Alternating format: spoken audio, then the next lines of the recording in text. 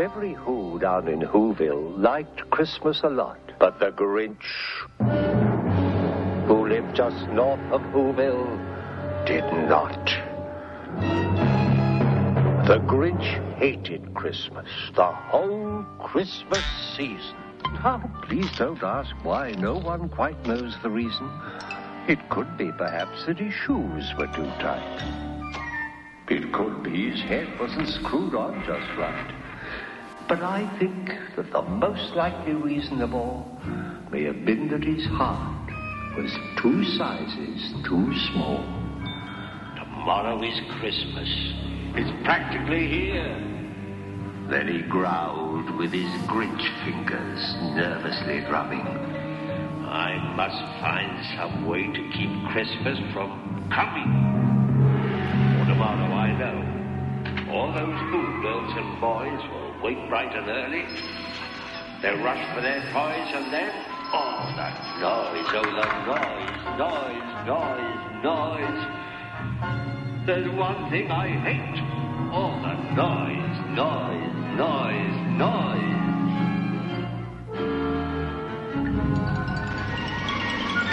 I know just what to do. The Grinch laughed in his throat. I'll make a quick Santa Claus hat to the coat. He chuckled and clucked. What a great Grinchy trick. With this coat and this hat, I'll look just like Saint Nick.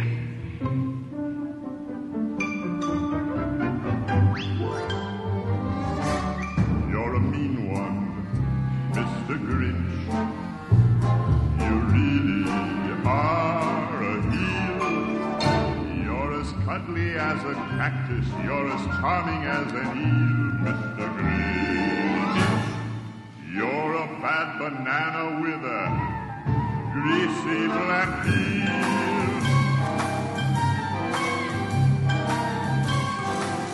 Oh, that's fun. Well, good morning and Merry Christmas Eve. My name is Pastor Larry, and I have a confession to make. This holiday season, I have been a Grinch. And I've been a Grinch on the most wonderful day of the year to boot. Let me explain what I mean by that. So a couple weeks ago, my wife and I wanted to take a day and just kind of pack in all of our favorite Christmas traditions into this day. And we called this day the most wonderful day of the year. So we went to Zoo Lights, we watched our favorite Christmas movie, which is Elf, by the way, and we did a whole bunch of other stuff. My particular contribution to the most wonderful day of the year is to make Chex Mix. I have been working on a particular variation of the Chex Mix recipe for years. I've honed it to perfection, and every Christmas holiday I make Chex Mix. It is the best Chex Mix in the world, I must say. So there it is. Now, Megan's contribution to my contribution was to suggest that we give the Chex Mix away to our neighbors, which is a grand idea. Of course we would give the best Chex Mix in the world away to our neighbors, right? It's a great gift. But then she was like, well, how much should we give? How about 3 cups per neighbor? And my eyes started getting big. And we start putting these Chex Mix into these bags for our neighbors. And pretty quickly we realized that was not going to be near enough for our neighbors, much less for me to enjoy the Chex Mix I made. I have to admit, there was one point, seriously, where I thought to myself, looking at the dregs of Chex Mix left over for me, I thought, our neighbors better be grateful for this. And if I had looked in a mirror at that point and looked at myself, I'm sure my skin would have been green and my eyes would have been red. I was the Grinch. I was the Grinch on the most wonderful day of the year to boot. Lord help me. So we have been going through the Christmas story this month in December, and we have been using classic Christmas movies like How the Grinch Stole Christmas or Miracle on 34th Street, or my favorite, The Elf. And we've been using these movies to reflect on the Christmas story. But we've been doing it with a twist, right? We haven't been looking at Matthew and Luke, where our normal Christmas stories are, with the manger and the angels in the sky. None of that. We've been looking in John. And of course, the essence of the Christmas story is about Jesus coming, right? Jesus is coming. So That's in John all over the place, right? John is all about Jesus' coming. So we've been exploring Jesus' coming in John chapter 1. And if you've been following along, you know that it's been really kind of grand theological stuff. But in all of that, John's been weaving this guy, John the Baptist. And John the Baptist has been popping up here and there in the introduction. But the part that we're getting to now, we get to see John the Baptist come onto the scene. The action is here. So if you have been following along, it's kind of like, if you've ever seen Star Wars movie. How many of you have seen Star Wars? A few of you guys? Okay. You know the intro of Star Wars always has that opening crawl of a bunch of text a long time ago in a galaxy far, far away. And then the camera pans down after all that text is gone and we begin the action. That's exactly like what's happening in John chapter 1 in our passage this morning. So why don't you turn in your Bibles with me if you have it, or you can read on the screen. And let's read John chapter 1 starting in verse 29. The next day, John the Baptist saw Jesus coming toward him and said, "Behold, the Lamb of God who takes away the sin of the world.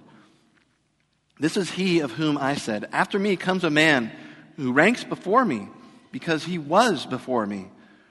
I myself did not know him, but for this purpose I came baptizing with water, that he might be revealed to Israel." And John bore witness, "I saw the Spirit descend from heaven like a dove, and it remained on him. I myself did not know him, but he who sent me to baptize with water said to me, 'He on whom you see the Spirit descend and remain, this is he who baptizes with the Holy Spirit. And I have seen and have borne witness that this is the Son of God.'" Jesus, this morning we ask that you would make this word real to us. Lord, that we would know your Holy Spirit, that we would experience him this morning, your presence with us, changing us, making us more like you. We ask in Jesus' name. Amen. So I hope you can sense how excited John the Baptist is in this passage. The first word he says is, "Behold, look." And it's kind of like a celebrity sighting times 10. I mentioned Elf earlier. If you remember that movie, you know that when Buddy finds out that Santa is coming, he says, "Santa!" Right? So that's what's going on here. John is so excited about Jesus coming. He's just pumped about it, right? And what does he say? "Look, behold, the Lamb of God who takes away the sin of the world." So why does that excite him? Why does taking away the sin of the world excite John the Baptist? Well, John the Baptist was in the business of repentance. It's in his name, right? John the Baptist. Baptism, okay? So baptism wasn't something that John invented, by the way. It didn't start with him. It was happening years and years before. It was a part of Jewish religious culture.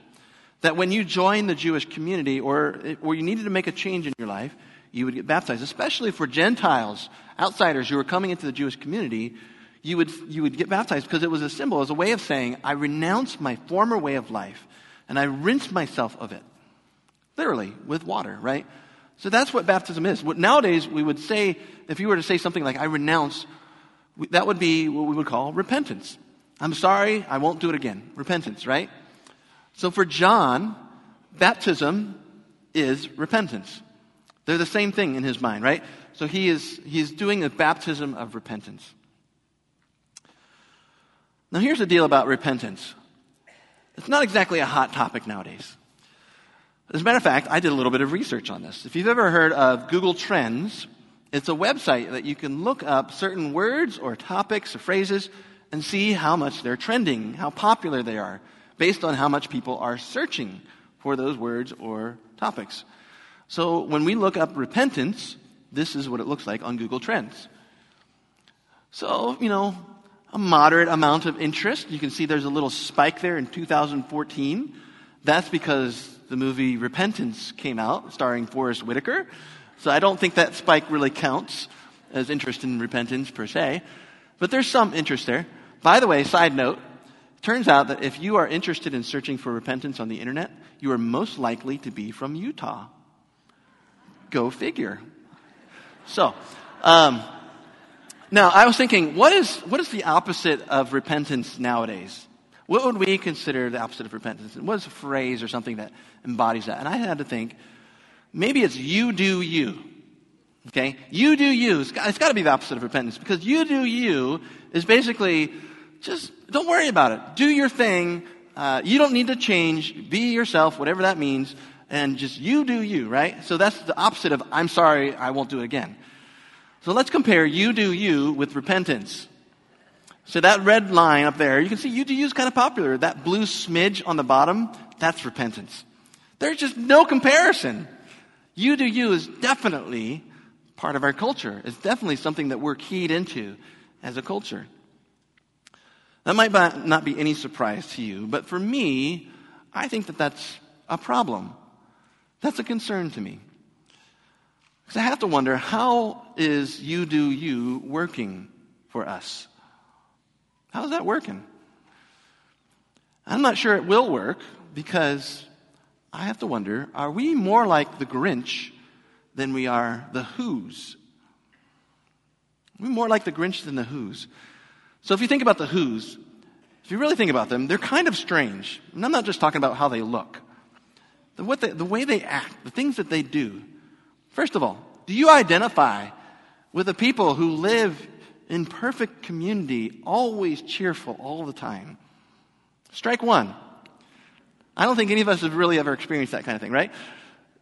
Have you ever had all of your stuff stolen the day before Christmas? Your food, your decorations, your Christmas presents, all of it stolen. And then the next morning you wake up, and spoiler alert, you burst into song.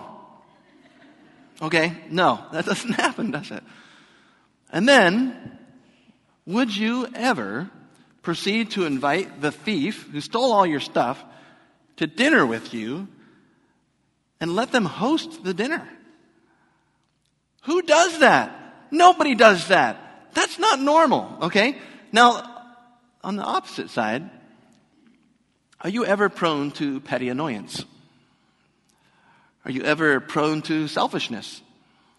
Are you ever prone to even the slightest bit of vindictiveness? Are you ever prone to being mean? So the truth is, I think that we are more like the Grinch by far than we are like the Who's. And you know what? I think most of us are okay with that. This cartoon has been airing since 1966. If there weren't something that we liked about it, that we enjoyed about it, I don't think that would be the case, right? I think that we identify with the Grinch. When we watch it, when we read the book, we see something of ourselves in it, and it's got to make us smile, right? I think there's some merit to this. If you peeked in the worship guide this morning, you saw a quote from Theodore Geisel, Dr. Seuss. And you saw that he was inspired to write The Grinch by himself. One other little fact, if you're familiar with the story, that says that the Grinch had been putting up with the Who's singing for 53 years. Guess how old Dr. Seuss was when he wrote The Grinch? 53, yeah. And if you saw that quote, you know that one day after Christmas, he woke up in the morning, saw himself in the mirror, and he saw the Grinch. And he knew that there was something he needed to recapture of the joy of Christmas, and he wrote the story. And I have to wonder, for us, for you and me, when we look in the mirror, who do we see? Who do we look more like, the Grinch or the Who's? So you do you. I don't think it's going to work very well for us. We could probably use more of, I'm sorry, I won't do it again. But there's got to be more. There's got to be more to it than just repentance, because after all, that was John the Baptist's thing, right? He was all about repentance, but he was excited about Jesus coming. So if it was just about repentance, why was he excited about Jesus coming? Jesus must be bringing something more to the table. And as we continue to read in this passage, we see that that's the case, right? John begins to compare his baptism with Jesus' baptism. So let's reread that again. In verse 32, and John bore witness, I saw the Spirit descend from heaven like a dove, and it remained on him. I myself did not know him, but he who sent me to baptize with water said to me, he on whom you see the Spirit descend and remain, This is he who baptizes with the Holy Spirit. So John baptizes with, and Jesus baptizes with? Yes, okay. So there must be something different going on there, right? Water, Holy Spirit, what's the difference? Well, I want to use the Grinch to illustrate what the difference is between these two and why this is important. Just imagine with me that the story of how the Grinch stole Christmas ended differently. Just imagine that after the Grinch committed grand larceny and he stole everybody's stuff, that he slinks up the mountain, and as he's going up the mountain with his huge sled of stuff, he meets John the Baptist. And John the Baptist says to him, "You brood of vipers, bear fruit in keeping with repentance." And the Grinch says, that sounds like the right thing to do. I think I will. And he slinks right back down the mountain, and he puts everybody's stuff right where it was, all the food, all the decorations, all the presents back under the tree. And then he slinks back out right up the mountain, never to be seen again. Because if this really is just about repentance, if someone repents like that, they don't need to like the Who's. They don't need to be with them. They don't even need to like to be with them. They don't need any of that stuff. They just need to stop what they're doing.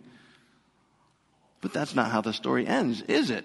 If you know how the story ends, you know that once the Grinch steals all their stuff, he goes up the mountain, he perches his sled on a peak, and he goes down to listen for the lamentations of the Who's.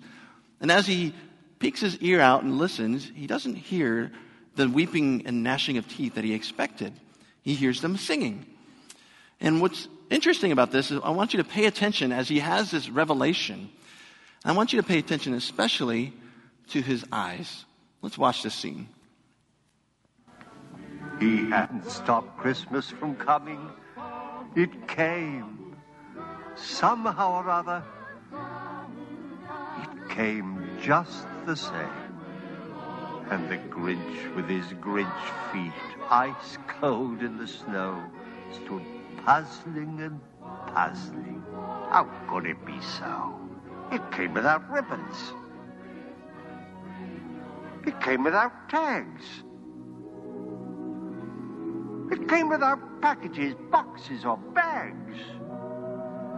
He puzzled and puzzled till his puzzler was sore. Then the Grinch thought of something he hadn't before. Maybe Christmas, he thought, doesn't come from a store. Maybe Christmas, perhaps, means a little bit more.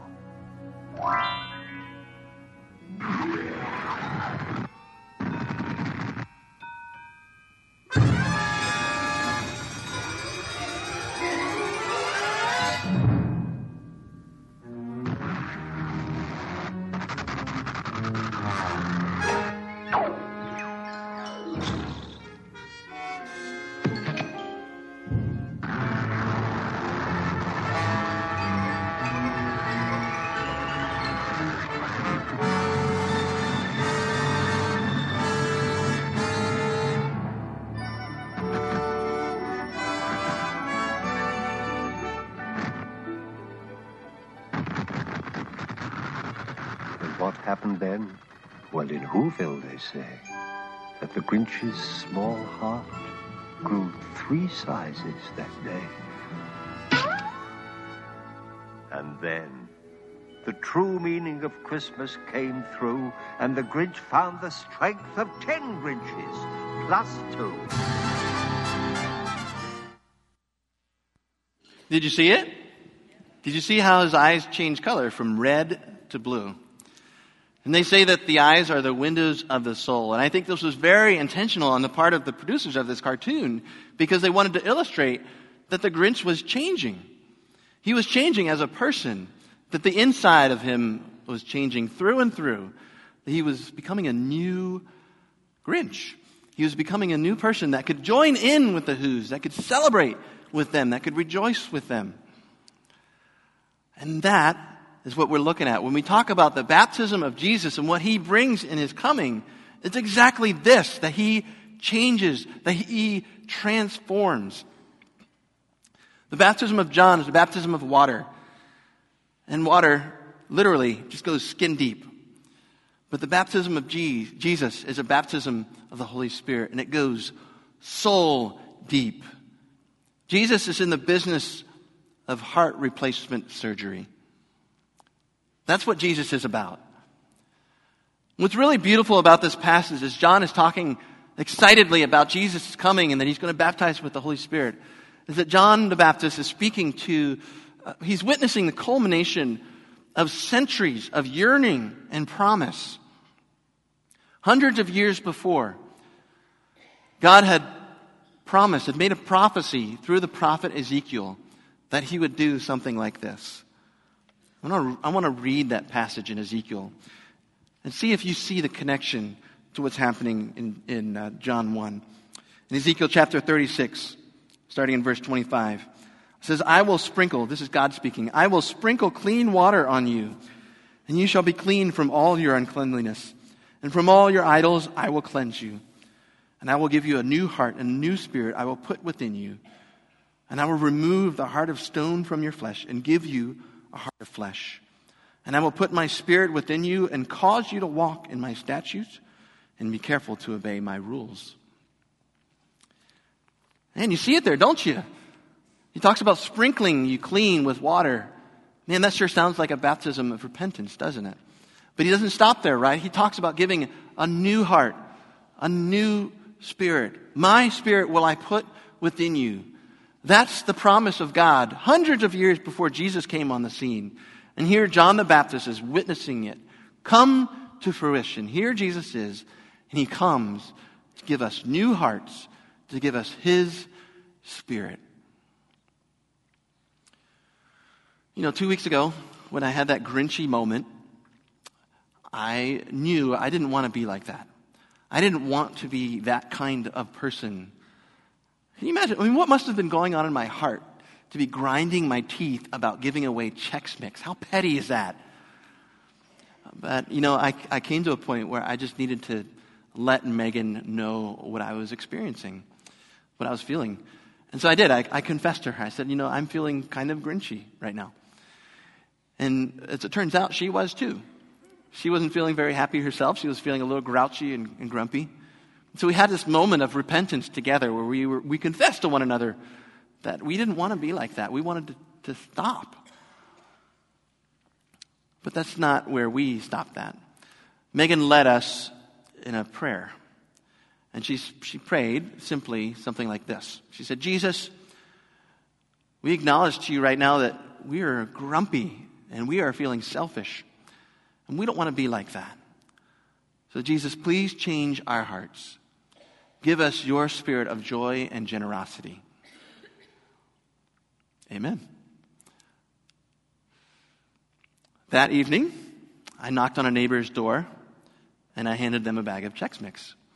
And I wasn't even resentful about it. I might have even smiled. And the truth is, I really was changed. By that time, Jesus had changed my heart. And what I love about this simple, silly, stupid story is that I got to experience at that moment in time the promise that God made through Ezekiel hundreds of thousands of years ago.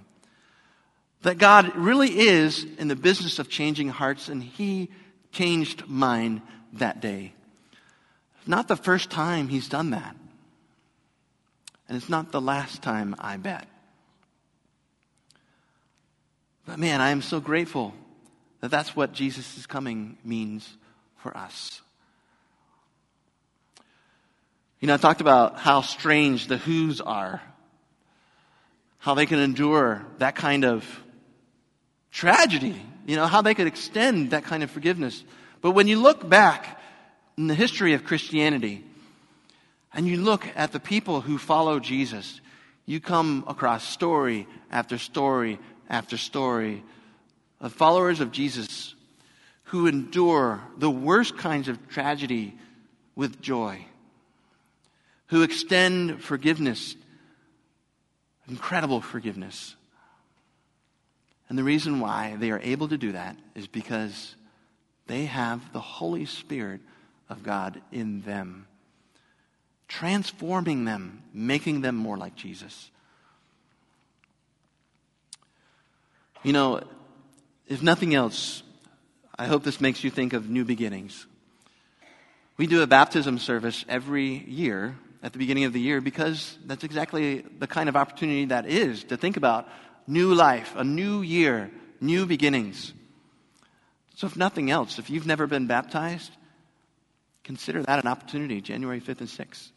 Maybe this is your opportunity to witness and experience God's forgiveness for you, new life. But I bet most of us, this holiday season, need something a little sooner. And maybe what you need is just a prayer like the one that Megan prayed with me. Just an invitation for the Holy Spirit to come and to change. So let's pray. Why don't you join me in a prayer? You can whisper this. You can pray it in your heart. Pray it with me. Jesus, I confess that there are parts of me, things that I do that I don't like. Go ahead and take a moment to consider what those things are. So Jesus, I ask you to change me. Change my heart. Jesus, I invite your Holy Spirit to come. Come, Holy Spirit. Make me new. Jesus, give me your spirit of love, of peace, of joy, of hope. Make me like you. In Jesus' name, amen.